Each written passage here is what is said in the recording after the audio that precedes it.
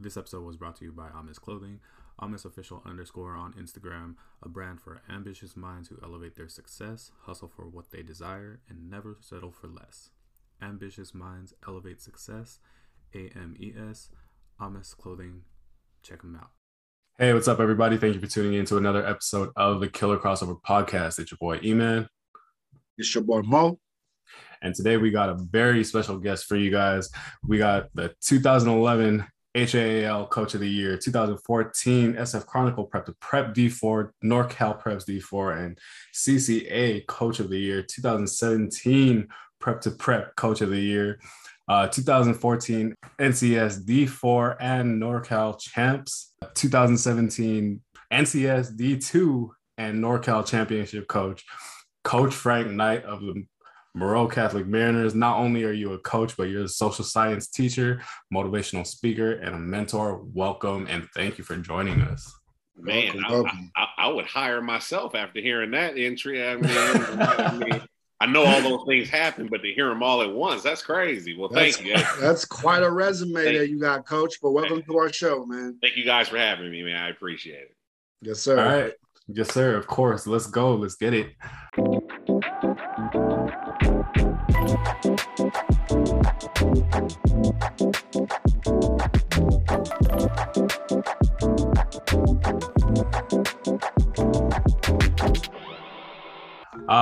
So let's get right into it, Coach. I mean, first, tell us a little bit about yourself. Where and how you came up, and how you fell in love with sports. Wow. Let's see. I grew up in Oakland. Grew up in East Oakland, in the hood, the Rolling Hundreds, man. And I got introduced to just sports because at that time, everybody went outside and played and stuff, and people in the neighborhood were good athletes. We played football in the street, pole to pole, that kind of stuff, and hanging up the milk cartons on the telephone poles to play hoop and stuff. And we did that when we were younger. And, just coming up, man, it was one of those things where, and this is sad to say, really the only way out of the hood at that point was kind of like if you were a rapper or an athlete. I mean, that's really how it was. So it was like you had to take one of those two avenues.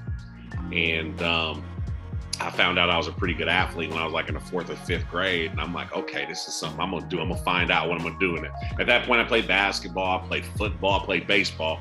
That's back when your parents made you play sports all year round. And you just wasn't playing one sport. And AAU hadn't really popped off yet. It was just getting ready to start. And I'm like, look, I'm going to just try to ride this sport thing, get up out of here real quick, and try to see something else in Oakland. So that's kind of when I fell in love with sports. But I grew up in East Oakland, man, in the hundreds, went to Catholic school from kindergarten all the way to the 8th grade. My parents was not letting me go to E. Morris Cox or any of the public schools. They were like, nope, we will. Sounds like my parents, Coach. Whatever the tuition is, we want to pick you up the way we drop you off every morning kind of thing. So I did that, and then I went to St. Mary's High School in Berkeley for a year. And that commute was killing me, man, coming from Oakland. I had to catch the bus to and then the BART to another bus or walk to get to school every day. That just wasn't conducive and stuff. And I got into some trouble. I'm going to keep 100. I got into some trouble with St. Mary's. And they told me to leave the nice way. You know how private schools do it. We're not going to put you out. You probably need to go somewhere else, right? So I left at that point. And my only option was to go to public school. If I went to St. Joe's, I would have had to sit out a whole year. This is after my freshman year. So my dad wouldn't let me go to Castlemont. My dad and mom both went to Castlemont. They wouldn't let me go to Castlemont. So the other option I had in East Oakland was Fremont. So I ended up at Fremont High School.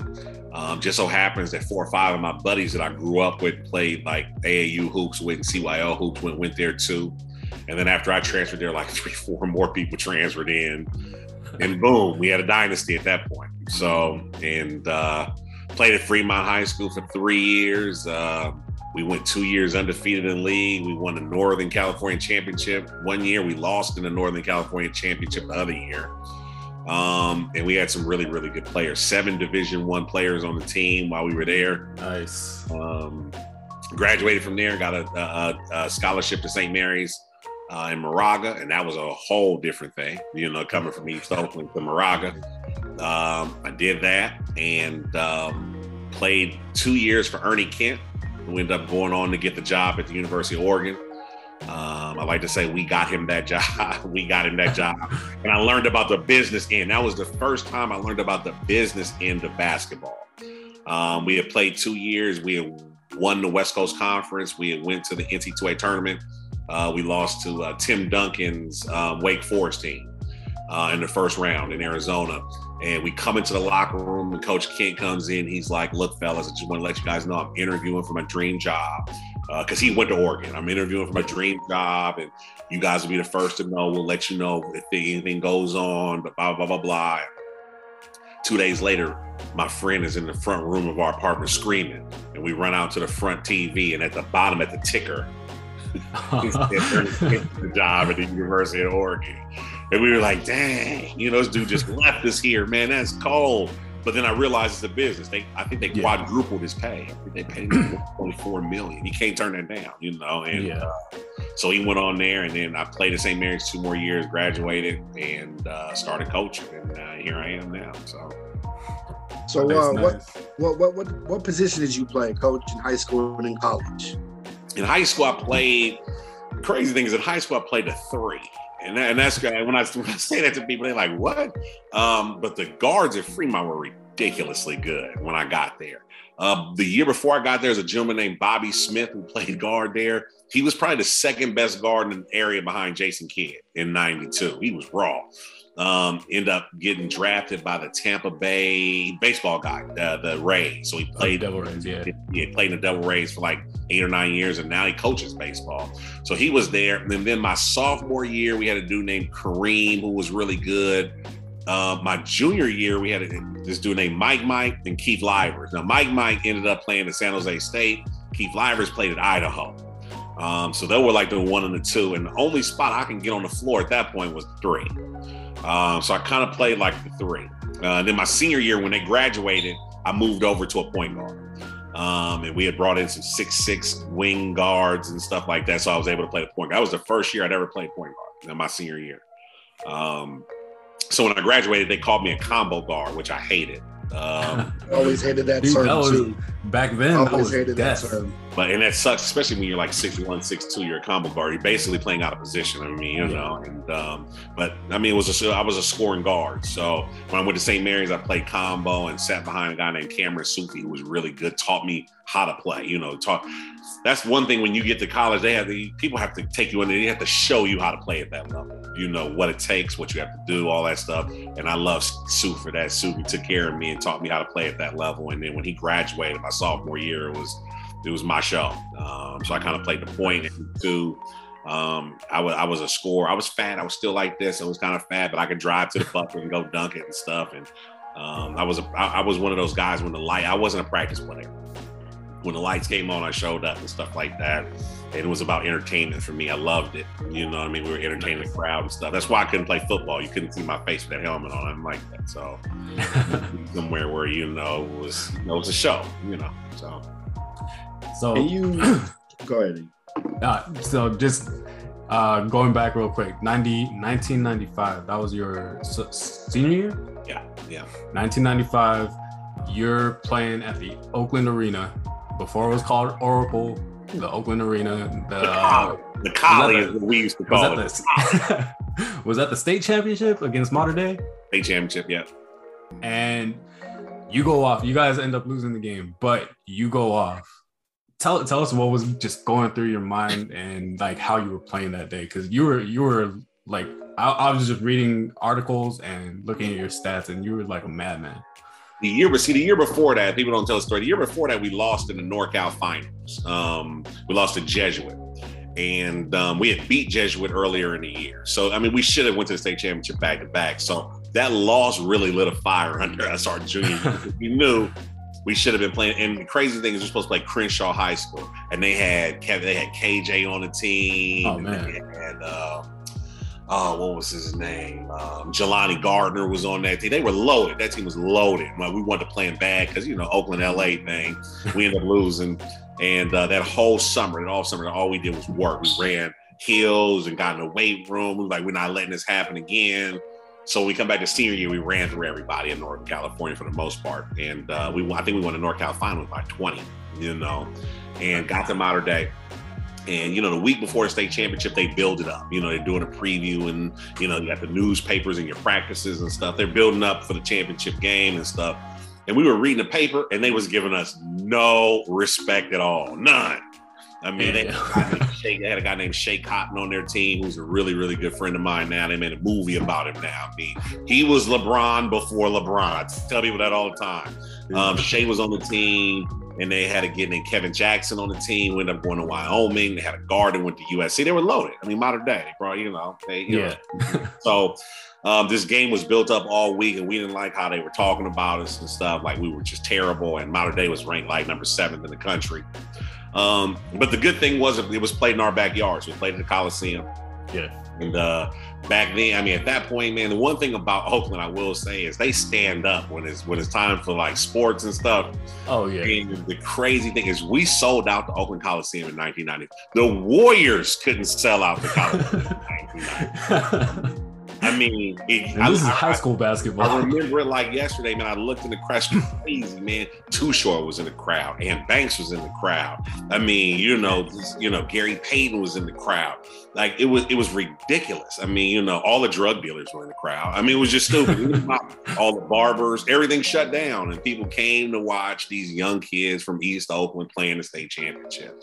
And it was awesome. Like I said, it was awesome. Running out of that tunnel and seeing all those people there. We were kind of spooked the first half and got down a little bit. And then the second half, we kind of took control. And I kind of went on one in the third and the fourth quarter, kind of locked in. I think I had 21 in the fourth quarter. So I kind of locked in the fourth quarter. And I tell my players now, it was one of those things where the basket, I couldn't miss. I mean, and people who've been in the zone, that's how I go sometimes. It's like you throw it up there and it's going in. And I started to feel it. I'm like, uh-oh. And my buddies saw it too. They was like, oh, shit, Frankie, get in the rock because it's on, right? And I'm pulling up on the break and stuff, and it's falling. I'm like, yeah, we about to get this done. So we ended up being down 17 at half, and we cut it to 2 with 2 minutes left.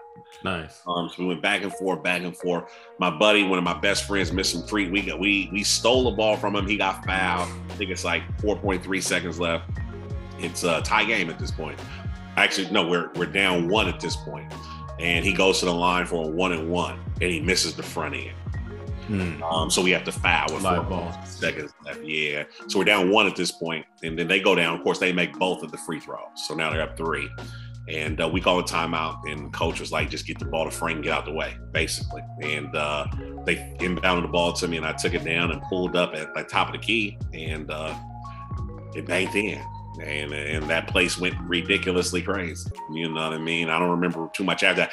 I've seen the film. I ran on the scoreboard. I did run on top of the scoreboard and stuff like that on the score table. I ran on top of the score table and stuff. I thought I won it. In my mind, I thought the game was over, but I didn't realize we were down 3. I thought we were only down 2. So we ended up tying the game and losing in overtime. So a lot of people knew who I was after that game. It was crazy when that game was over. North Carolina called me, and Arizona State called me. These schools that never even called. They weren't even recruiting me, Yeah. And those schools weren't really recruiting kids in the hood from Oakland anyway. I mean, junior college first, right? But after that, and at that point, St. Mary's wasn't even an option at that point, So, I did that, and then all of a sudden my phone started getting hot. So, went on some visits and stuff and decided to go to St. Mary's. But that was awesome. That I'll never forget that moment I shared with those guys. We never forget that. We're all good friends still. And that Collie, and that was one of the last state championships they played in Oakland Coliseum. So I think it'll go down in history. That's dope. Oh, definitely. Coach, let me ask you this. So you're a big star at Fremont High, and you're getting ready to choose where you want to play on the next level. Yeah. You already touched on it a little bit about your recruiting process. Can you dive into that for us and tell us what your recruiting process was like and what ultimately made you decide to go to St. Mary's? The crazy thing is I wasn't really being recruited at all going into my senior year. I was getting recruited for football at that point. The University of Oregon offered me a football scholarship going into my senior year. I was a tight end. And now I say that, I'm not bragging because Oregon at that point was garbage in football. They were terrible. I think they were at the bottom of the Pac-10 at that point, Pac-10. But I just didn't want to play football. And I was like, okay, I was going to go to prep school. I didn't know what I was going to do. But, as we started to play in the playoffs, I started to get more calls because we started to go a little bit deeper.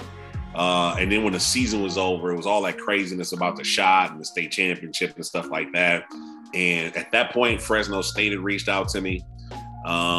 University of UTEP reached out to me. St. Mary's reached out to me. And University of Virginia reached out to me. So that's where I went on all my visits that year. So I had to pack them in at the end of the year, which was crazy. So I really wasn't even going to school. I was just going to these places to see them. Virginia was way too far. Yes. And, Virginia was a little different than California. For a California boy in East Oakland, I was a little bit different. UTEP was slow and it was hot and there was nothing out there. And you know what I mean? It was just weird. I went to school with Latino people. We went to school with Mexicans because Fremont is in the Fruitville district. And it was just different out there. That looked different. It didn't even look like the normal Mexican people I would normally see in Fremont. It just was different. So now I'm like, I really don't know what I'm going to do. So I ended up going on a trip to Fresno State. I'll never forget this. I love Tarkanian. Coach Tark is the most honest person I have ever met in my life. He brought me down on a visit. I stayed with Darnell McCullough, Darnell Stamps on my trip. We hang out, work out and everything. And I go meet Coach and sit down with him in his office, and he offers me a scholarship. And I'm like, that's awesome, Coach. And he's like, but Frank, I want to be really real with you. We'd love to have you. You're a great kid. I'm not sure how much you're going to play, but you're a great kid. He says, because I'm bringing in 2 pros to play guard. I'm bringing in Rafer Alston and I'm bringing in Chris Herron. So I'm just telling you right now, you're going to play like the 3 or you're going to play behind them. And I really respect him for saying that. I mean, seriously, he could have just not even said that and I could have went to Fresno. But I knew Skip. At that point, it was Skip. I knew Skip. Everybody knew Skip is a legend. Mixtape tour. Skip is a legend. I didn't know who Chris was, but everybody I talked to told me he was the coldest white boy they had ever played against. So then I'm like, all right, I don't know if that's where I want to go. And then I'm like, okay, well, I'll just go to prep school and play a year post-grad and then figure it out. And in the last minute, St. Mary called me and was like, dude, we want you to come up. Our point guard blew his knee out last week. He's a senior. He's done. We have a scholarship available. Would you come up on a visit? So I came up on a visit, and at the same time, they were doing like a high school camp at the same time I came on the visit, which I found weird. So I walked around and saw that. Then they gave me some shorts. Like I said, I hadn't played in a minute, though. I've been traveling. They gave me some shorts and like, Frank, we want you to play on this team real quick. I'm like, what? You want to play on the team? So I got in on the team, and I think I scored about 30. I stole the ball a couple times and went down and dunked it and stuff. And then they was like, okay, stop playing. You're good. You know what I mean? They offered me the scholarship, and I signed it right there on the spot that day. Nice. That's how I ended up picking up St. Mary. Now, going there was a little different. So when I got there, it was like a culture shock. Huge culture shock. But can you elaborate on that? Yeah, can you describe that? All right, so at Fremont, we had a uniform, basically at Fremont High School in Oakland. It was a public school, but the uniform was blue jeans and a white t-shirt. That was the uniform, right? Everybody wore it every day. And when I got to St. Mary's, I looked around. I didn't even know what khaki pants were. I didn't even know what they were. I had never owned a pair of khaki pants in my life. But all these guys were wearing khaki pants and polo shirts and stuff. I'm like, what is going on now? And a senior at that time who took me under his wing, he's like one of my best friends, and I love him for this. You might know him as Mahershala Ali. He's a Oscar winner. I think he's won it twice now. He pulled me to the side. I never forget. He pulled me to the side because he's from Hayward. He's a Bay Area guy. He pulled me to the side. He's like, Frank, after practice, come ride with me. I said, all right. So I hopped. He had a BMW. He was cool. He was a singer. He was, all the girls liked him and stuff. It was cool hanging with Hirsch, right? His name was Hirsch. We called him Herschel. It was Mahershala Gilmore at that point. He changed to Ali now. So I hopped in the car with him. He took me down to TJ Maxx right there in Moraga, at the bottom of the hill in Moraga. We jump out. He was like, I'm about to help you out. He took me in there. He bought me 3 polo shirts. They were like $23 a piece. He bought me 2 khaki pants. And he was like, just mix these up, Frank. You'll be all right. I never forget that, man. He looked out for me. And I came to school in a polo shirt. I didn't even know what polo I came in. I was feeling good. And just trying to mix in with them and stuff. And he's the one that kind of told me, he's like, Frank, this is going to be the world, man. Moraga, if you can navigate Moraga, if you can navigate St. Mary's, when you get out, you can do whatever you want to do. And I took that to heart. And I learned how to play the game. It's really a game. I learned how to play the game, man. Went to school and did what I was supposed to do and networked with people and, talked to a lot of people. And looking back on it, St. Mary's one of the best decisions I made. So, yeah. Right on. You mentioned earlier how AAU, when you were growing up, wasn't really available. For me, growing up, like, I didn't even know what AAU was. I didn't know it was available for me. And now it's just like anyone could have an AAU team. You guys can start an AAU team right now. Right now in the interview, just start one. Just call it a quick killer crossover AAU team. Exactly. But talk to us about like how you first got into AAU and just the explosion, and how do you think the impact of AAU basketball and the availability of it, the competition of it, how it's affected the game today? Oh man, I started playing CYO because that was the only thing we could play at that time for the little Catholic school I was in. And then when I was in the 4th grade, a gentleman by the name of Bill Green came up to me. He had a team called the Green Machine. And it was, he had just started. He was hooked up with this guy named Rick Lynch, who was doing what was called NorCal. And by the way, NorCal was like the first AAU program ever in Northern California. And the only place you could go to play was LA and Vegas. It was crazy. The only two places you could go and play. There was nowhere else to play. So we went to LA and we went to Vegas, and that was kind of like my first taste of it. And I came back in the 5th grade, and then I played for the Oakland Rebels. I played on the very, very first Oakland Rebels team, 1989. I think we were 10 years old or 11. Melvin Landry, who worked at Bushrod Recreation Center, and that was the name of the team. It was called Bushrod first. He was I don't want to tell all his business, but the 80s was special. So they had gotten into a lot of trouble in the 80s. Him and Hodges had gotten into a lot of trouble in the 80s. Anyway, so part of his not being in trouble was he was supposed to volunteer to do some community service hours. So his volunteering was coaching this basketball team at Bushrod. And of course, him, they had a lot of money, at that point. They like, we're going to compile the best 10-year-old team we can. So they got everybody, all the top 10-year-olds in Oakland on this team. That was crazy. We had sweatsuits and hats and stuff. You know what I mean? We were traveling all over the place. So, I played for the Rebels, and the Rebels were the first AAU program from Oakland. And we played, and we were really, really good. And Melvin did a great job at putting that together. And he was crazy, and he taught us how to play, and play with a chip on your shoulder, and play like we don't care who we're playing against. And dude, I learned so much from Melvin, man. He really helped me, just become a young man. And that's why I tell people all the time, sometimes you're not always your worst mistake, man. Those guys in the 80s did some stuff because they had to. You know what I mean? When you had to feed your kids and stuff, they made bad mistakes. And they paid for them, and they came back and gave back to the community. And kids like me and my friends were able to really, like, we'd be dead if it wasn't for them. You know what I mean? They took care of us. We'd go on trips, never have to pay for nothing. I mean, there's no other way we would be able to go on all these trips to Florida, stuff like that, and they paid for it, so, and those guys, sometimes the bad guys aren't bad guys, you know what I mean? They're actually good. They're just in bad scenarios and stuff, but we did that, and I really learned how to play. The crazy thing is, on that Rebel team, when I was 15, I think it was 14 or, no, I was 13 or 14, we got to the AAU National Championship game.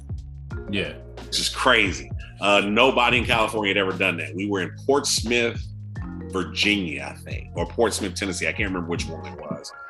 We were like 12 or 13 years old. Anyway, So we're playing. We got to the national championship game. So the game is televised. So we're juiced. We're trying to win a national championship. On the other team, I'm not even going to tell you the other team. I'm going to tell you to play. So we're playing against a team. It's called the Motor City Mavericks. They were the #1 team in the country in our division at our age group.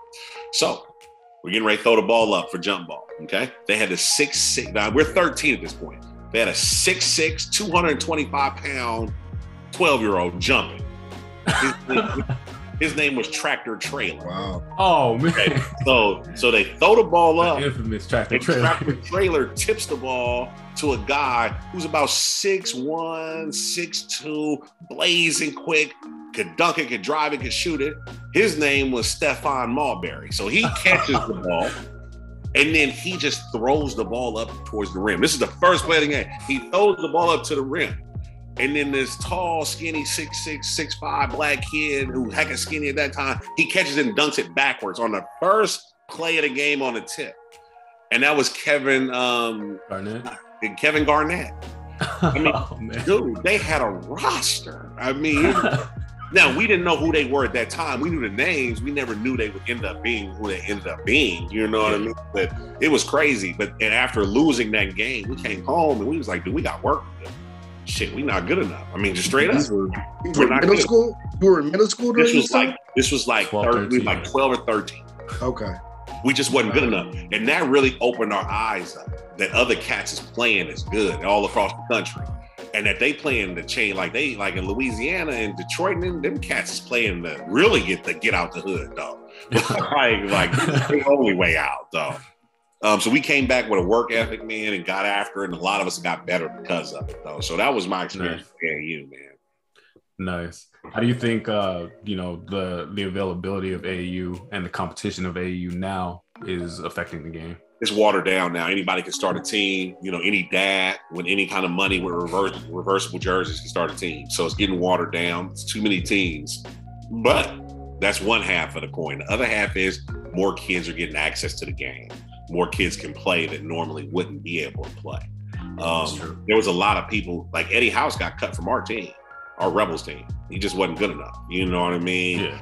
So that doesn't happen because you'll find a team to be able to play on. And by the way, Eddie House was a killer. I don't want to make it seem, because I know if Eddie sees it, I love it. Eddie's my brother. That's a Hayward High legend right there. Hayward High legend. Eddie was a killer, but when he was like 12, 13, he just wasn't there yet. You know what I mean? And we had some guys. So, it's a two-sided coin. It's way too many teams, but, there's more kids getting to play. You mentioned earlier how, those big time schools like North Carolina, Virginia, West Virginia, they weren't recruiting kids from Oakland. Even though, you had, your Gary Paytons, your Brian Shaws, your Antonio Davis coming out of Oakland, even, Jason Kidd coming out of Alameda. What do you think it was about Oakland that, just couldn't get people out there and on the map until a little more recently? It's just a wrap of the kids. I mean, you assume that certain things are attached to kids from Oakland. I mean, just like LA, same kind of thing. Yeah. That's pretty much it. I think Gary and them opened the door. I will say that when I was little, Gary Payton and those guys were raw. Gary went to Skyline, he was killing. I remember Gary and Brian Shaw. Brian was at Bishop O'Dowd at that point. They were very good town guys and stuff. They would go back and pick up Jason. I remember that specifically, like Gary, and then would pick up Jason and work out with Jason. So when Jason was like in the 10th grade, he used to pick me and my buddy Calvin up, and we used to work out with Jason in the 7th, 8th grade, And then we did that with some younger people too. That has stopped, and that's one thing that's bad about the game. The older guys who are good usually would pull some of the younger kids who had potential and work out with them, and kind of get them ready kind of thing. I think Gary kind of opened the door a little bit, but when Jason came through the door, Jason changed everything. Because Jason could have played in the NBA when he was in the 10th grade. He was just extremely dominant the whole way. But see, after Jason, it was like a vacuum. There wasn't really a lot of guys from Oakland who were getting out. And then when I coached at Fremont, I went back to Fremont High School and coached. That's where I coached my first 10 years coaching. Oakland Tech probably had one of the best high school teams I'd ever seen at that time. They had a cat named Quentin Thomas, who actually went to North Carolina. I remember Q. Yeah. They had Leon Poe that was on the team. Mm-hmm. They had Deuce. Deuce went to Eastern Washington. Deuce was like 6'6", 6'7". They had a Mondo Surratt who went to Florida. I mean, they were just loaded. I can keep going. That DeMarshe Johnson who went to Nevada Reno. I mean, they were just loaded. Yeah. I mean, and that was phenomenal that those guys were getting those kind of rides, though. But I think Hugh kind of opened it up for a lot of people when he went to North Carolina. A lot of people was like, you know what, we need to recruit in that area. There's some talent in there. Yeah. And after them, you got the Tim Pierces, who I coached. He went to Arizona State. You have Antonio Kellogg from McClymonds, who ended up at UConn. So they started to dig in Oakland because they realized there was some players there. And now the knock is there's always a good guard from Oakland. It's always, you got to find him. Now that's the knock, especially with Dame doing what he was doing, right? Yeah, I was just going to say. And nobody was recruiting Dame. I know. I mean, I coached against him. Nobody was recruiting Dame. That's a shame. That's a shame. Great. And what he did at Weber State, was phenomenal. Yeah, Dame was a killer at Oakland High too. Yeah. But it's just people didn't come out and see him. They thought the grades or what issue, the rap with the Oakland kids and stuff. And when he went to Weber, he was killing from the gate, from day one. And the best thing that happened to him was breaking his foot. When he broke his foot, he redshirted and got stronger and started watching film and approached the game a little bit differently. And he came back averaging 30, and then we knew what was going to happen at that point. And then Will Cherry is from McClymonds too. He played for the Warriors for a little bit and stuff. He went to Montana. So, you'll always find a guy from Oakland with a chip on his shoulder, like a Juan or whoever, a kid that's just going to get after it and play hard and play the right way. So yeah, hopefully I answered that question for you. Oh yeah, definitely. I got one for you, Coach. So we gonna go back on college campus, your St. Mary's days. Okay. Can you talk about some of the adversity that you faced while in college and how you overcame that? Oh wow! Well, my first day in I was in accounting class. I was in an accounting class. I was a business major at first. I was in an accounting class. I'm not gonna say the professor's name because I like her now. She's going around first day and she's asking everybody, hey, say your name? Where are you from? Some of the things you do. Just introduce yourself, right? So she's going around and gets to me, and I say, my name is Frank. I'm from Oakland, and she says, what sport do you play? Oh wow. And that kind of shook my cage a little bit. I'm like, damn, does she think the only reason I can be sitting in this class is because I can throw a ball through a hoop? That's crazy. Or run a football or something. I don't even think she thought she offended me too. And that really hurt me at another level. I was even deeper than the comment. So at that point, I'm like, you know what? I'm about to show her and everybody else that I could be here both ways. You know what I mean? I could be here because I'm a hooper, and I can be here because I'm smart enough to be here. And I just lit a fire under me, and I'm like, I'm gonna get it done. I took an English course with a teacher, Father Russo, who gave me an F my sophomore year. He just said he said, you're not cut out for this. You're just not good enough for this. I mean, that's pretty much what he said. And my senior year, I had him again for my thesis. So I had to write like a 100-page paper with this dude. And he gave me the highest grade in the class. And I wrote my thesis in '99 on paying college athletes. It was called Amateur Professionalism. That was back before anybody was talking about. Yeah, I was talking about how crazy it was. I mean, we was starving. You know what I mean? And packing out St. Mary's every day. Every game. And it was. I'm like, this is just not right. The coaches is making $1 million and leaving and stuff. Everybody getting paid except us, and we the ones doing the work. That was in '99. So fast forward 20 years later, these college athletes are getting paid off their likeness now. Finally. Yeah. And as they should. As they should. Absolutely. I mean, what they did to the Fab Five is wrong. Absolutely. I've been saying that for years. Absolutely ridiculous. Put them banners up, man. They made so much money. They changed the whole culture of the sport, though, and didn't make $1. Right. Now, Chris Webber took money. I'm sure he took money. He should have. I mean, they were starving. He should have. And that's the thing, though. Like, all they want is just for their banners to go back up. That's it. It's ridiculous. And I think now that what's name's the coach there, I think he's working on that. I think he's gonna get that done. I think actually Chris went to Juwan Howard. Yeah, Juwan. I think all of them have went to a game, at least to one game, which is crazy. Because a lot of them said they will never go back there because of that. So I think Juwan is trying to close that gap, and we just at a little different place now. You can't just pimp people no more, and they realizing that. it's a lot of money being spread out in college sports, and the athletes almost get none of it. So it's going to change even more. I think it's going to get to the point where colleges are just going to be farm systems for NBA teams. I mean, I forget her name. She's the guard from Connecticut. I think her first name is Paige. Okay. Paige, You know what I'm talking about? Paige Bucher or something like that. Yeah. Oh, so yeah, she just signed like $1 million plus deal for her likeness. Just recently, I saw. Here's the crazy thing. I think Master P's son is going to a black school. He's going to a HBCU. He signed like a $700,000 name and likeness deal. He making more than his coach. That's crazy. That's crazy. In California, I guess California has the most lax name and likeness laws of all the states. My son just did one last week, man. I guess some little some little company that does bracelets or something. Yeah, the wristbands. Yeah, so they're kicking him in for every product that people buy with his code, and he's a brand ambassador and stuff. And this is crazy. I'm like, this could never would have happened.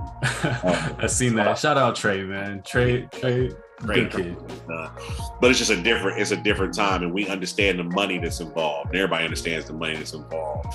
And you know, when Zion blew his Nike shoe out on television, oh man, I remember that changed everything. I was watching that game. Everybody was like, "This kid cannot get hurt playing Yeah. around at Duke." Like for real, though. Like Absolutely. And even Coach K was like, "That, come on, we got to do something here." You know what I mean? We got to give him something. So I'm happy for the youngsters. They get the benefit from it, you know, and it's about time, you know, because a lot of them really just want to be able to have some money in their pocket, man, maybe take care of moms or whatever it is, though, you know. And sorry. Go ahead. I'm just saying we couldn't even, I mean, it was crazy. The coaches couldn't even give us money to make photocopies when I was in college. In your opinion, why was there such a huge pushback from the NCAA as far as paying athletes? Is it a control thing? Yeah, I think it's a little bit of control. I mean, from my research when I did that paper, if I can remember, I think it's because if you pay them, they become employees, and they don't want to give them the full rights of employees, you know, because employees can strike or they can sue you if they get hurt. Gotta give them benefits and all that. Benefits, you know, or you have to insure them, you know what I mean? And I think that was the issue. When they did that amateurism law back in the day, that was only to stop black kids from getting paid. I mean, that was the reason they did it. The crazy thing is that in other sports, the amateur rule didn't even apply. So like you could be a swimmer and make money from Speedo at a college, but couldn't play hoop and make money from Nike. And it was specifically targeted to certain groups. So I was gonna say, because I know baseball, you could get drafted out of high school, correct, and still go to college, and correct, you're still getting paid by the baseball team that drafted you. Correct. And the crazy thing is that the name and likeness thing, it was just. Oh, the great thing is, I got a check. I got a check from EA Sports about 5 years ago. The check was for $27. But I guess everybody who's in 1997, they came out with the NC2A 1997 for EA Sports. Yeah. They could not use anybody's name. It was illegal to use everybody's name at that point. But they had every roster. So St. Mary's was part of the team because we went to the tournament. So I'm on there. This little fat, chubby dude, number 44, is in the roster. You could put him in. I used to play with myself. It was crazy. I was 98, we would play, and I'd be playing, and I'd shoot with myself every time. It was crazy. But the thing about it was I would get tired so quick. My stamina was super low. It pissed me off. So like I would start missing at the end. And it was just a trip that I could play with myself on a video game, but couldn't make no money about it. But everybody else is playing, you know. And what's his name? O'Bannon actually sued the NC2A in his case. And that because of his case, everybody who's ever been, their image has been used in an NC2A game got a check. So I got a $27 check. So that was cool. Nice. I bought a burger. I bought a burger on EA Sports. Let's go through your coaching journey. You mentioned you spent your first 10 years coaching at Fremont. You had a stint at De La Salle with Coach Laco and came to Moreau, and you turned things around at Moreau. Take us through that journey. Oh man, I started playing bad after I graduated from St. Mary's. I was trying to figure out what I wanted to do. I tried to play overseas. I signed with Magic Johnson's team in Sweden. So I went up to Stockholm and played for like a couple months, and it just wasn't, it was a little different than what you think it was. I'm like, hold on, wait a minute, you know what I mean? You're not gonna pay me $20,000 here forever, you know? So I came back and I found out I was having shame. So I'm like, I'm not going back there. I'm gonna be rooted here. I want to be with my son. I'm not gonna let him get away from me, kind of thing. So I'm like, what am I gonna do? I want to stay involved in the game. And at that point, Frank Alaco, his son, played with me in St. Mary's. The dad called me and was like, Frank, I think you'd be a great coach. I want to bring you in at De La Salle. I'm like, okay, I'll come in. So I came in to De La Salle as an assistant. I was the assistant on the freshman B team. We practiced at 6 a.m. every day before school. I did that for about half the season. And Alaco was like, I just wanted to see if you were going to really work. I know you're good enough to coach. I just want to see if you're going to work. He said, I'm moving you up. So he moved me up to varsity, and I stayed with him that year. That year, we won the state championship. I got bit by the bug ever since. We beat Tyson Chandler's Dominguez team. In the state. Yeah.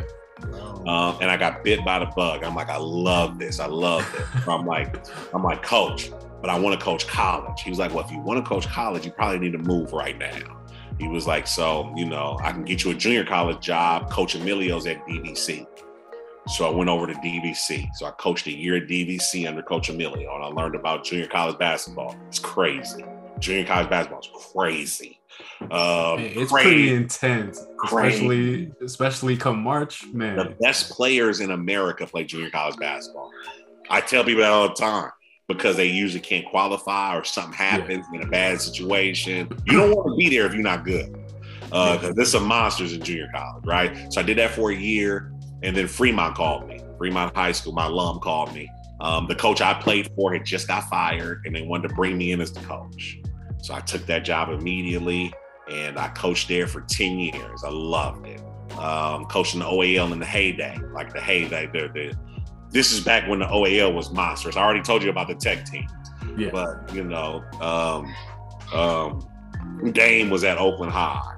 I mean, it was Division I cats on every single team in the league. There was not a team that did not have multiple Division I players. Oakland was good in basketball at that time. So I did that for 10 years, and I was an AD at Fremont. I loved it. I was coaching. I was teaching. I didn't want to leave.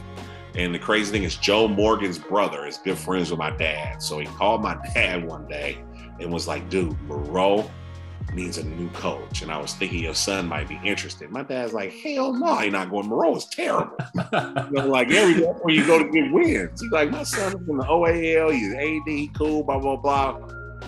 See, that was my dad talking.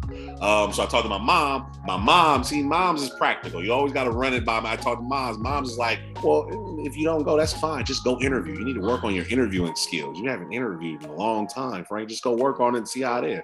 So I went over there and interviewed with Lauren Lett, and she sold me. It was crazy. She sold me. She got me to leave Fremont and come to Moreau Catholic. And when I got there, it was interesting. So I got there. They had won 2 games the year before I got there. They were 2-24 the year before I got there. The first year there, we won 19 games with the same roster. And I got coach of the year that year. I think that was 2010, 2011. I got coach of the year that year for that. And then they allowed us to start bringing some players in, which was great. So we really hit the ground moving. We used that pipeline from Oakland. All the friends I had got kids now. They kids in high school. They want to send them to me. They figured that they would get a better education, which they will.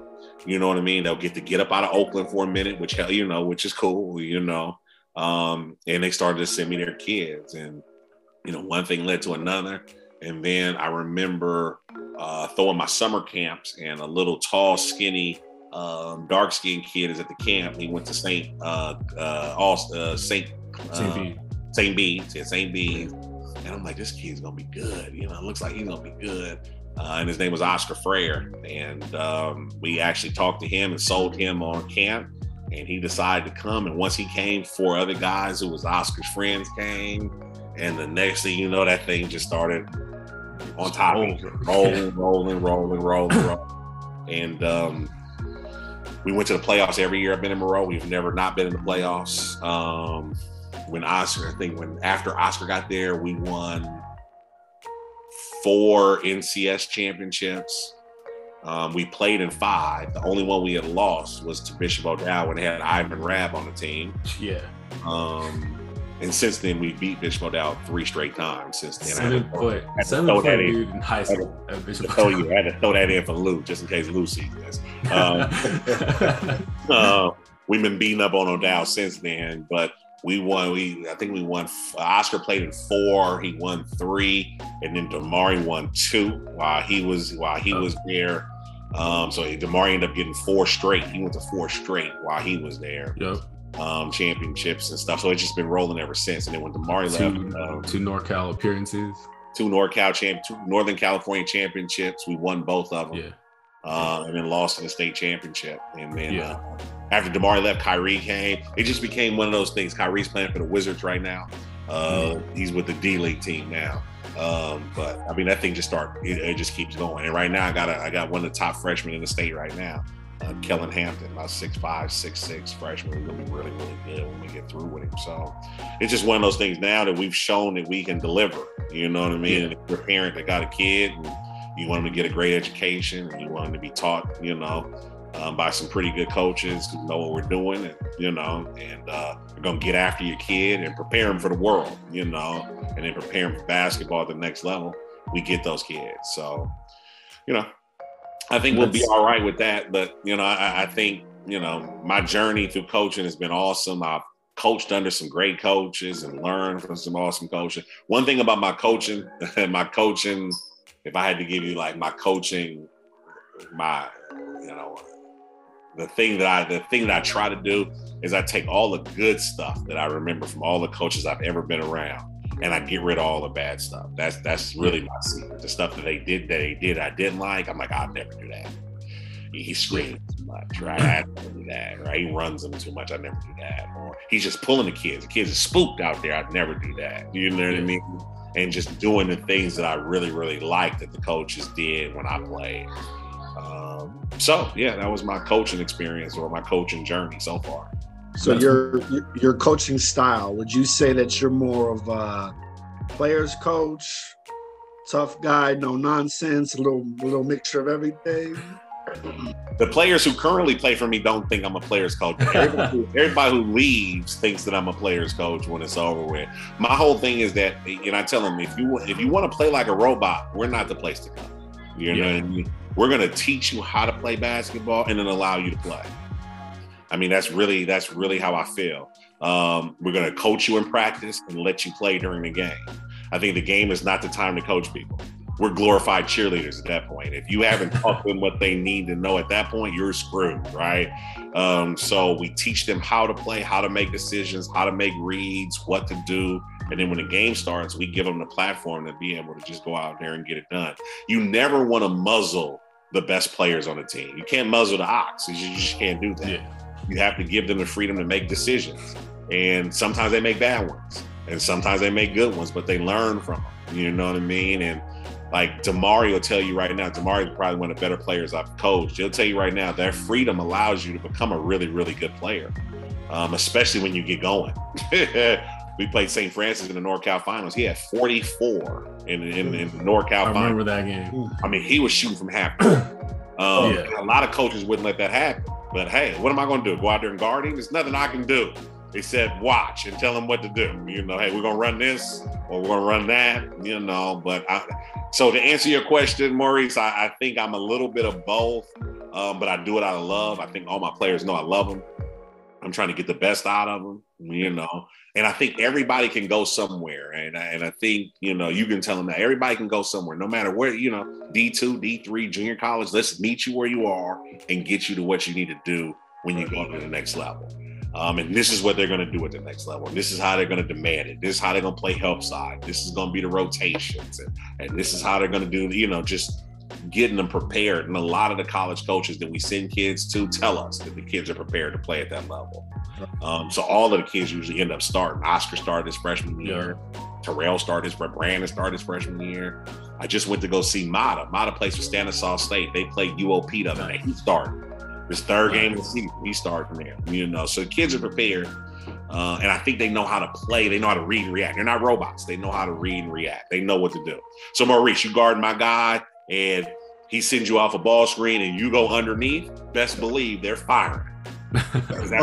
That's what we didn't call. That's what they You never want to go under that ball screen. You got to fight on top of that ball screen all the time, all day, or it's lunch. All day. No it's matter lunch money. it could be my center. He's gonna be. Because that's what we teach. Right.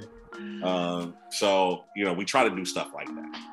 That's one thing that I really have always admired, working with you and just watching as a fan and an observer, was this mindset of teaching and grooming these young men to become upstanding citizens, but using basketball as a vehicle. And it's just the way you guys do it from year to year. And every 4 years, you have a whole new set of kids in the system every 4 years. So it's like, that's something that I've always admired. And like, how do you do it? Like every 4 years, you have a brand new group. Basketball is life. I tell people all the time, sports is life. I really think if you're trying to teach life lessons, football is actually the best sport to do it in, because it's just like life. It's a whole bunch of people you got to go to work with every day. You might not like none of them. Everybody got their own role. You don't worry about nobody else's role. You know what I mean? You got to do yours. If everybody loses, if one person fails, we all lose. That's kind of like the football thing. But for basketball, we try to just, tie it into life, man. Like if a kid's not in help side, I'll stop practicing. You've heard me do. I'll stop practicing. Yeah. I'll ask him, is that your friend? Like, do you like dude? Is that your friend? Because if that's your friend, you need to help me, man. Like, I would help you. You my friend, I would help you. So this is where you need to be if you're going to help, right? And we just keep beating that down, right? You're supposed to be on time to places. So I need you to be where you're supposed to be. If you're not there, you're going to get fired. I don't want you to get fired. You know what I mean? You get fired from your job, then you can't pay your bills. Your wife going to leave. Then you don't even have a girlfriend. Like, we really got to talk about the stuff that you learn that you can extrapolate from the sport and take it with you, in life. And you're going to play with people that you don't like, and you're going to work with people you don't like. And you're going to play with selfish people, and you're going to work with selfish people. You know what I mean? It's just facts. Life. So what are you going to do? It's not about what happens. It's like, how are you going to deal with it, though? Like, what are you going to do to make this a better situation until you can get to your next job or the next place you're going to? Right. So that 1 year I had Damari and Kyrie. I had to tell this story because I could write a book about this year. I had two very, very good players, and they both thought they were Batman, and they thought the other one was Robin. That was the issue that was going on. I had two alphas. They were both alphas too. And they both wanted to run the team though. And we were in LA playing in this tournament, getting blasted. I think we were 2-9. And literally I'm in the hotel lobby with the coach. It's like, I think I'm about to step down. I think I'm going to take a leave of absence. This team is too good for us to be losing. This is just crazy. I got one guy who comes down and looks off the other guy and shoots it. Like, we got to fix this. So I brought him in to a meeting. I never forgot. I brought him into a meeting in the hotel room there. I'm like, look, I know y'all don't like each other. That's cool. You don't got to like each other. I know y'all don't like each other. I know y'all entourages don't like each other. I already know that. Y'all both think y'all Batman, the whole thing. But I'm telling you, if you guys can just, during the game, get along and play the game the right way, we will go to the state championship. By the way, we're 2-9 at this point. And I'm like, can y'all promise me that y'all can do that? Just like, I ain't talking about in school. In school, y'all walk by each other, don't say nothing. When we get to practice and when we play in these games, when we're together, I want y'all to act like y'all like each other. I want you to act like we need each other, because you do. Mm-hmm. And they agreed, even though they didn't want to, look, all right, I'll agree to do it kind of thing. Yeah. We won 25 games in a row. Oh. It was crazy. Got to the state championship and lost, though, and barely lost, though. We should have won that game and barely lost. And I respect those men. And I think they learned a huge lesson. Both of them are playing right now. One's playing for the Wizards, one's playing for Fullerton. They learned a huge lesson there. That you don't have to like the people you're doing this with. It doesn't matter. We're professionals. We're coming here to get this done. You know what I mean? Yeah. It's about the job that's in front of us. Let's get this done, because the further we get, the more spoils everybody gets. The better your rides are, the better my record is. You know what I mean? The easier it is for me to get a new player. We all win if we win it, right? So you got to get them to buy into, like, if we do well together, everybody's going to eat. And that's that Oakland mentality. We hustle up pieces for everybody. We all going to eat. The problem is when one person tries to eat and doesn't let everybody else eat. That's when all the issues happen. So it's kind of like, let's do it. And they all bought in, man. And that team is one of my favorite teams, man. They bought in, and we got to the state championship, and there's some good young men. What year was this, Coach? That was 2017, 16, 17, I think. Okay. 16, 17, yeah. And Kyrie was the number one freshman in the country. Played for us. And Damari had scored 2,475 points at Moreau that year. And really didn't have a jumper, which was crazy to me. You know what I mean? To score that many points without having a jumper, though. But he just knew how to play. And those guys finally got it together, and they put the blinders on and, didn't really listen to the outside noise, and they just locked in for a small period of time. And, we got that thing going, and it was beautiful. Yeah, that's dope. Yeah. Just to bring it back a little bit, Damari had, mentioned Damari's, friction with Kyrie early on when they played together. But then when Damari played with Oscar, it was like a seamless fit. Yeah. They were like brothers from the jump. And their chemistry on the court was amazing. Oscar really took Damari under his wing. Talk about Oscar, because he was just one of the most outstanding young men I've ever met. One of a kind, probably the best player I've coached, and not because of what he could do on the floor, but just because of the person he was. Mm-hmm. It was just something about him that was just magnetic. You wanted to be around him, period, though. And even though he was really good, he always deflected it. He was one of those kind of guys. Yeah. Oh, my team's hooked me up. Well, the team did this. He was always that kind of guy. So people loved to go to battle with him. He took Damari under his wing. But, we also had Brandon Lawrence on that team. He went to St. John's. He played in the Big East. We had Terrell Brown on that team with New Mexico State, played in the WAC. We had a roster and they all loved, and Oscar was the anchor. Yeah. When Oscar got to Moreau, he really didn't have a jump shot at all, and he could jump out the gym. So we had the Oscar rule. The Oscar rule was he could goaltend whenever he wanted. We didn't even we go goaltend it every single time. I'm like, if you can get it, even if it's on the rim, slap it off the rim. So his whole freshman year, that's all he did. He just slapping stuff off the rim, pinning people to the backboard and stuff. So they were calling it goaltending at first. But around the sixth game, you got the same association of referees. Around the 6 games, the referees started to become fans. And they was letting that go. They was swallowing the whistle. And batting people. And I'm like, oh, wow, this dude is going to be good, right? So we're talking to him and stuff. And every year, I told Oscar, and I've done this with a couple kids. I'm like, Oscar, every summer, we're going to add something to your tool belt. Every single summer, we're going to build a bear with you. So we'll work on something every summer to make you better. So the first summer, we worked on his dribbling. All summer, that's all we did. Worked on his dribbling. The next summer, we worked on his jumper. We shot 1,000 jump shots a day in the summer in the gym with the shooting machine. And then the last year, it's like, okay, it's your leadership. You got to learn how to lead people. You got to get people to follow you, right? So every summer we were doing this, and that dude left a monster. He was shooting threes. Oh, yeah. He was going up and dunking it on people. He's blocking shots and stuff. And Damari loved it because all he has to do is throw the ball anywhere in the vicinity of the rim. And Oscar was somewhere in the square. Yeah, Oscar was going to dunk it. It didn't even matter, So then he started to get juiced about it because he looked good as a point guard. So then he starts doing all this and just throwing it up over his head. Against Logan one time, he threw it off the backboard and Oscar caught it and windmill. Yep.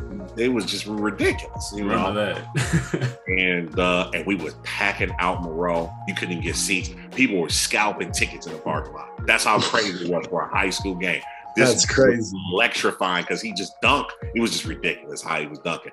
What the best dunk I've ever seen this man do was in San Francisco one time. He's right-handed. He jumped off the wrong foot, by the way, and 360 dunked and went the wrong way. He didn't even go clockwise. He went the other way. I ain't never seen nothing like that in my life, though. You went counterclockwise, Coach? Correct. Off the wrong foot. Sheesh. Still dunking. Jesus. I'm like, this dude is one of the best athletes I've ever coached, though. This is crazy. And he committed to Cal because he wanted to go to Cal his whole life and stuff. And then he decommitted because he wanted to open back up. And he's like, look, I want to look at some more options and stuff like that. And as soon as he opened up, Dan Marley was in my office the next day. Under Dan. Dan Marley got on that plane and he was in my office I want this kid. How do we get him?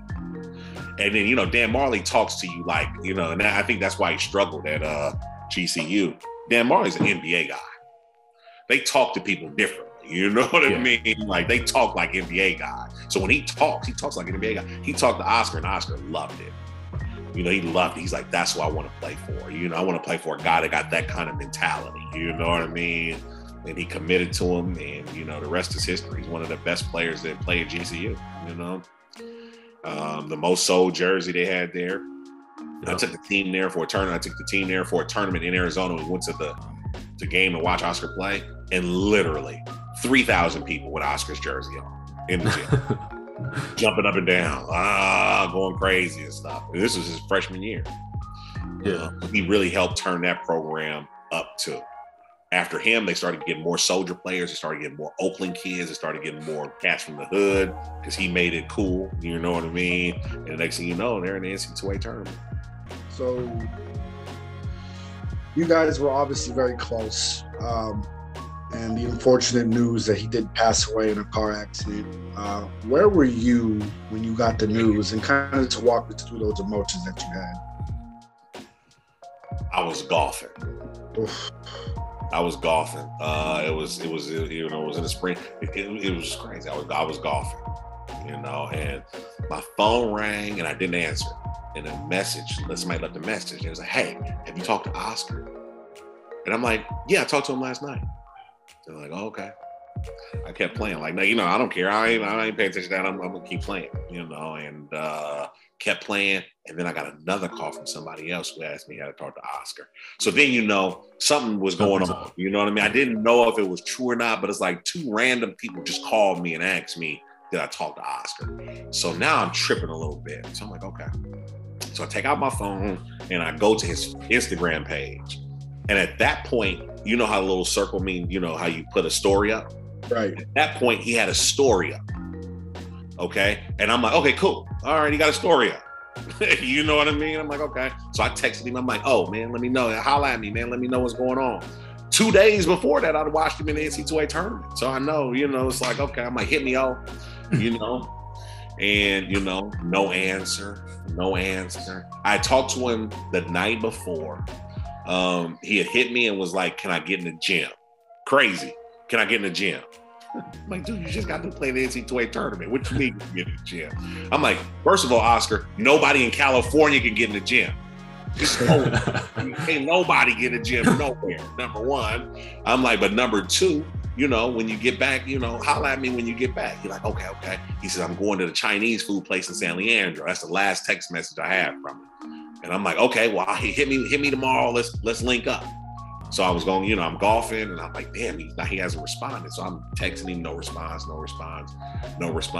So then I got the third call. They told me that they heard he was in a car accident. So then I'm like, okay, what hospital is he in? Let's get there. I need to get there. We need to get there to find out what's going on. And when I said that, the person who told me was like, no, there's no hospital to go to. We heard he died. Wow.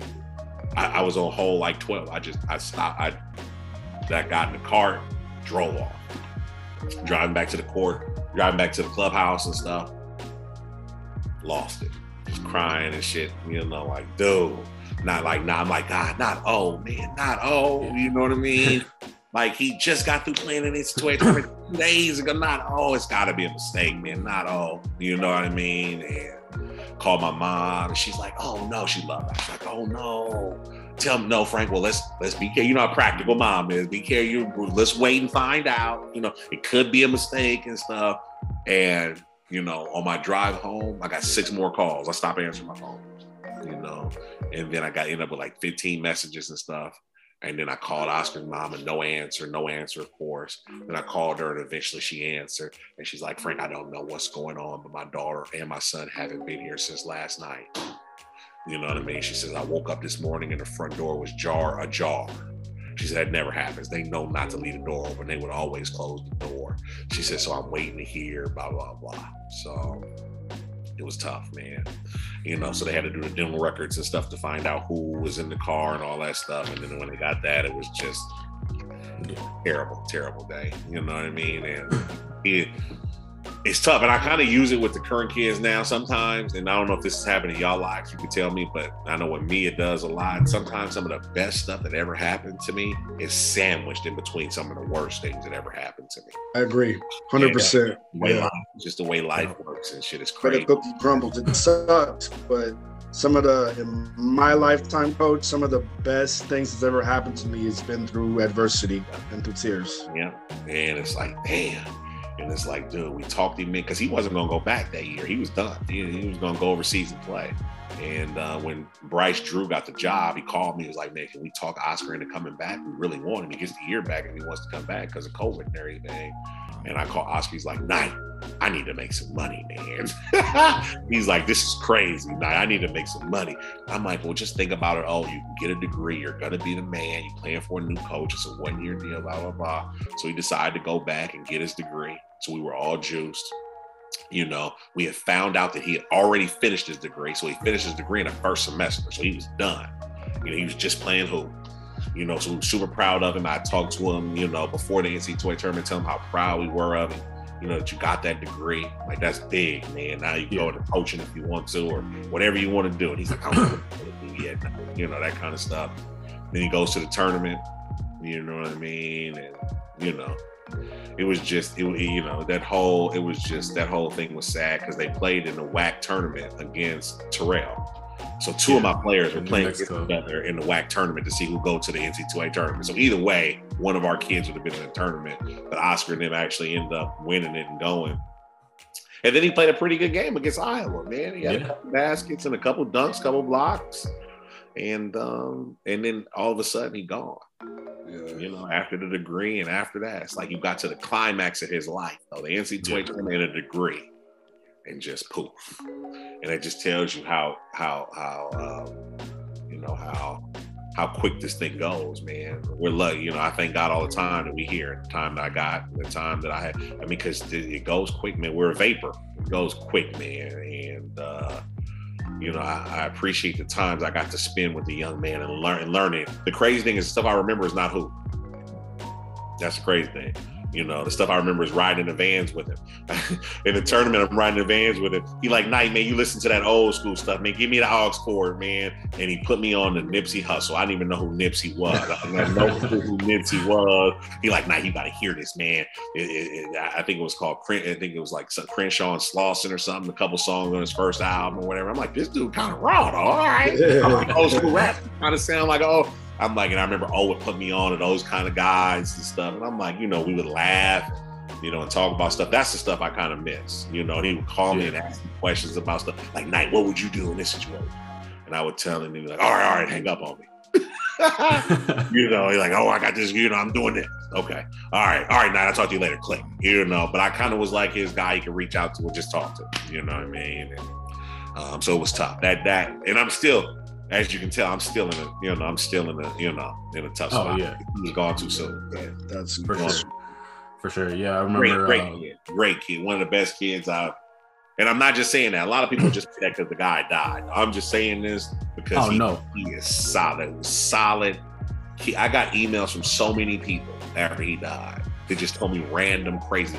This one lady told me her and her daughter were in Safeway. And her son was in Safeway, and the son remembers Oscar from camp and watched him and stuff. And the kid went up to Oscar and was like, Oscar, I remember you from camp, blah, blah, blah. And the lady said that Oscar stayed in the aisle with this kid for 30 minutes talking to him. Damn. Just randomly, just talking to the kid, and it went off. And she sent me an email and told me that. She was like, I know you're going through it, but I wanted to tell you what this dude did, you know, with my son.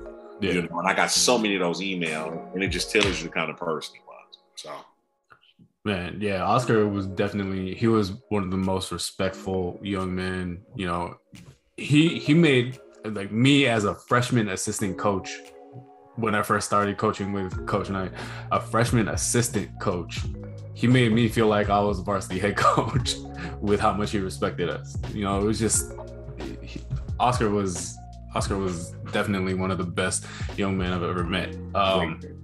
He violated the dress code all the time, but great. Oh yeah, all the time. He's Oakland kid. Oh yeah, I would have too. You know, great. You know, it is what it is. But just respect it, and it's hard to find somebody to say something bad about. In honor of Oscar, you guys are hosting a tournament in his name, December 4th, right? Yep, December 4th. December 4th. Saturday, December 4th. With his number 4. I loved it. It just works out perfect. Perfectly. Perfect. Yeah, perfectly. Yeah, talk about that, just what time is first tip off? How do we get tickets? When I was putting the thing together, man, I thought about it. I'm like, dude, I mean, we had the funeral at Moreau. We really took care of the family, wrapped our arms around the family because he was family. And I pitched it to our athletic director, and she was like, roll with it. Go ahead. Let's do it. Let's get the Oscar Freire Classic going. So I sent an email. I know this is no doubt. I sent an email out to about 25 coaches that are my friends.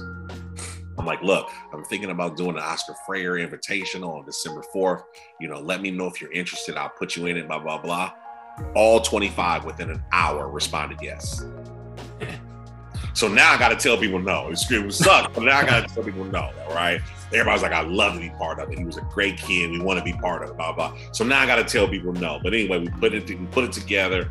It's going to be on December 4th, Saturday. It's an all-day and one-day event. We don't want it to be a tournament. We don't want people to come back 2 and 3 days. It's a one-day thing, kind of like a showcase in honor of O. And the first game starts at 2. I think the first game is Skyline in Albany. And then it goes all the way up to our game is the last game against St. Francis. I specifically picked St. Francis. St. Francis is a great team. Yeah. And normally a team that's hosting this wouldn't play St. Francis. You want an easier opponent. But that principal who's at St. Francis now was the principal at Moreau when Oscar was there. And the athletic trainer at St. Francis was the athletic trainer at Moreau when Oscar was there. So Miss Gibby's over there, right? We got a lot of people who left Moreau that went over there. So it's an opportunity for us to all come together, man, and kind of like celebrate this young man's life because they were part of it too. That's beautiful. A lot of people, man. I got corporate, like we did corporate sponsors, man. We need people are calling, want to be sponsors. You know what I mean? The media requests are ridiculous. I mean, Mars Real, ESPN, Max Preps, all these people want to come in and cover it and stuff. And it just shows you the impact that Oscar had. And we will make this the best single day event in Northern California because that's what O would have wanted, and that's how the game is, and that's what we're going to do. So I'm looking forward to it. I'm excited. Right on. All right. Y'all come out. And if you listen to this, December 4th, tickets are $10. It's the cheapest ticket in the nation. You can pay $10 and watch 6 games. Nowhere else can you do that. We have a great snack bar. We have a great new gym. The gym is brand new in terms of the bleachers and stuff and everything. We did a refurbishing of it, and come on out to Hayward, man, and check us out and help us remember. And all of the funds that are raised from this, we make no money on this. All of the funds go into a scholarship that's going to be named after Oscar. And we're just waiting on Bianca, who's Oscar's mom, to come up with the criteria of who can receive this scholarship. And once we come up with the criteria, the plan is to give it to somebody in the 2022-2023 year. So next year, we plan on incoming freshman class. Giving the first Oscar Freire scholarship. Nice. So that's going to be on. That's beautiful. Nice. And the crazy thing is he's helping people when he's dead. I like to tell people that's and that's just how he was, though. I don't know if you guys heard that GCU gave all 4 of his nephews a free ride. The oldest one is 7. Oh man, that's crazy. That is crazy. All 4 of his nephews are gonna get a free ride to GCU, though. That was what's up. And big up GCU for stepping out and doing it, right? Yeah. Shout out to GCU. It's it's crazy. And you guys know about the GoFundMe that I started for Oscar. You know what I mean? It raised $170,000 though. Like, go straight in his mom's account though. And I sometimes I sit around and just laugh. I'm like, dude, you a trip, man. You still taking care of people, man. This is crazy. Even though you're not here with us, you're taking care of a whole bunch of people though. Like your 4 nephews about to get a degree because of you though. Your mom's is cool right now. Now she's hurting and would give back all that money for Oscar. But you know what I mean? You're making it. And now we're doing this tournament and everybody wants to be part of it. Ivan already called about the tournament. Jabari Bird, other Jabari Brown from the Celtics. They're all partners and stuff, and it's like, they're like, man, you doing something for Oscar? Where can I donate? Send him the link, and it's like one of those things because he really touched a lot of people, man. Yeah, for sure. I like that shirt you're wearing too. Yep. For our listeners, I am wearing my High Flyer GCU Oscar Freyer shirt. Hashtag all forever. I need me one of those, E. Need me one of those. I think they still sell them at GCU. They're still selling them too. GCU's website. They're still selling them. And I think every dollar that they make off that goes to Oscar's mom. I don't think they make money off that at all. Yeah.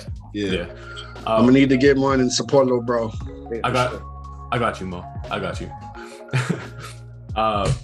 To wrap things up, we're gonna go with our final segment called the Fast Break. All right. So you're gonna be running the Fast Break. Give me the rundown. What's the Fast Break? This is our quick hitter segment. Rapid fire questions. Give us a quick answer, first thing that comes to your mind. If we feel like something needs a little bit of elaboration, we'll give you that opportunity. Got it. All right. So you're gonna be running the 2-on-1 Fast Break. All right. So I'm gonna dribble till somebody comes to me and bounce past. Oh no, you the defender. Oh, I'm the defender. I'm screwed. I guess I try to take a shot on him. All right, Mo, you want to go first? Yeah. Random question. Yeah. All right. Breaking Bad or The Wire? The Wire. Not even a question. My man. Nice. Hey, Stringer Bell. Not even a question. Easy. That was easy. All right. My first question: playing ball or coaching ball? Oh. Playing ball. All right. Actually, I get more satisfaction from coaching, but playing is nothing like playing. You only get to play for a certain amount of time. It's nothing like playing. Does hot sauce go on everything?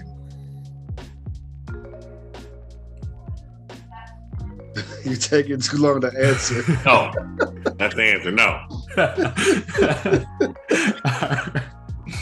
No. Really? What does hot sauce not go on? Cereal. Oh, okay. You got me there. All right.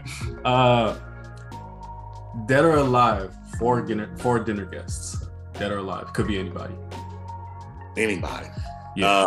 Malcolm X. Sleepy Floyd. Hey. Superman. Elia Jackson. And Obama. Right on. That's a nice dinner. Yeah. That's a great list. That's some good conversation. Good conversation. All right, Coach. Pac or Biggie? Oh, don't do that to me. No, I can't. I had to. Oh. Okay, say it again. Tupac or Biggie? Okay. Lyrically, Biggie, not even a question. Right. Change the culture, Pac, not even a question. So hey, that's my answer. I can't split those. Much respect. All right. Ain't too many can hang with us. That's one of the tightest lines ever. All right. Who would play you in your biopic? Young Jock. The Young Jock. Okay. Nice. Right. Favorite moment as a coach? What's one of your proudest moments as a coach? Winning that first section championship in the school's history against Salesian. That would be the best thing that, the best time for me as a coach was there.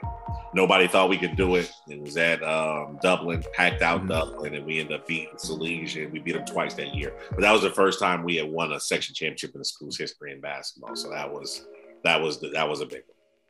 Yeah. That game was hype. That was a huge game. I just remember being there, like, man, cheering my ass off. Lost my voice that day. The 3 best players to come out of Oakland who didn't make it to the big stage. Ooh, that's a great question. Ooh. Well, that's a great question. Hook Mitchell has to be number 1 on that list. Hook was a monster. So you got to put Hook on there. That didn't make it. Let's see. Hook that didn't make it. I'd have to put Antonio Kellogg in there too. And Kellogg was raw. So Hook, Kellogg, then they're gonna all be from West Oakland. My West Oakland partner's gonna be mad at me. Hook, Kellogg. Oh, Michael Franklin. Y'all don't know who he is. He went to Cass, and Mike Franklin was raw. Michael Franklin. I put those three in there. No, those, oh my good. Michael Franklin was like 6'6" and skinny and can play. And, you know, he'd get high and come to the game and still put 40 on you. Like Mike Franklin was a monster. You know, those three. You know, nice. Is Die Hard a Christmas movie? No. No? No. Okay. No, Die Hard's not a Christmas movie. Why do you say it's not a Christmas movie? I'm just not a fan of what's his name. What's the lead actor in that? Bruce Willis. I've never been a Bruce Willis fan. You know, so no. The Best Man is a Christmas movie. Right. Anything that comes on the Hallmark Channel is right. That's not no Christmas movie. Friday is a Christmas movie before that. I respect it. All right. Last question of the fast break. 3-part question, so I'm kind of cheating here. Okay. So let's start with the first part. Top 5 players that you played with. That I played with?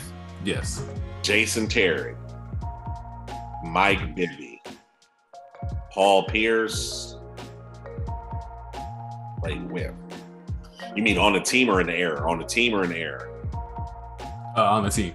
Okay, so those I played on the team with all those. Okay, yeah. So Paul Pierce, Mike Bibby, Jason Terry.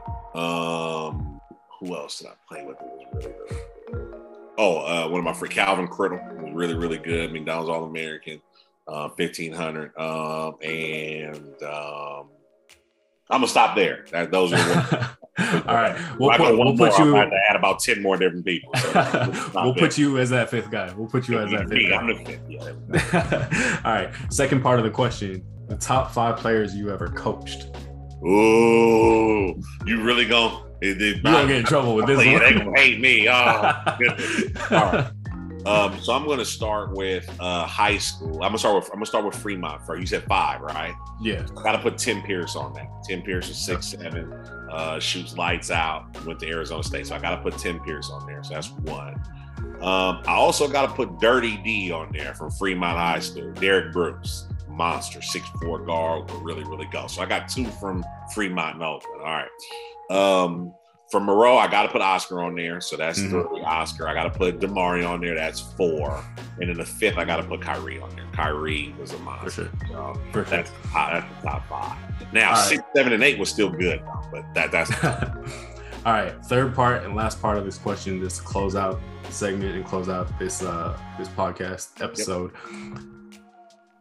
Yep. The first 5 versus that second 5, who wins? Oh, it's not even close.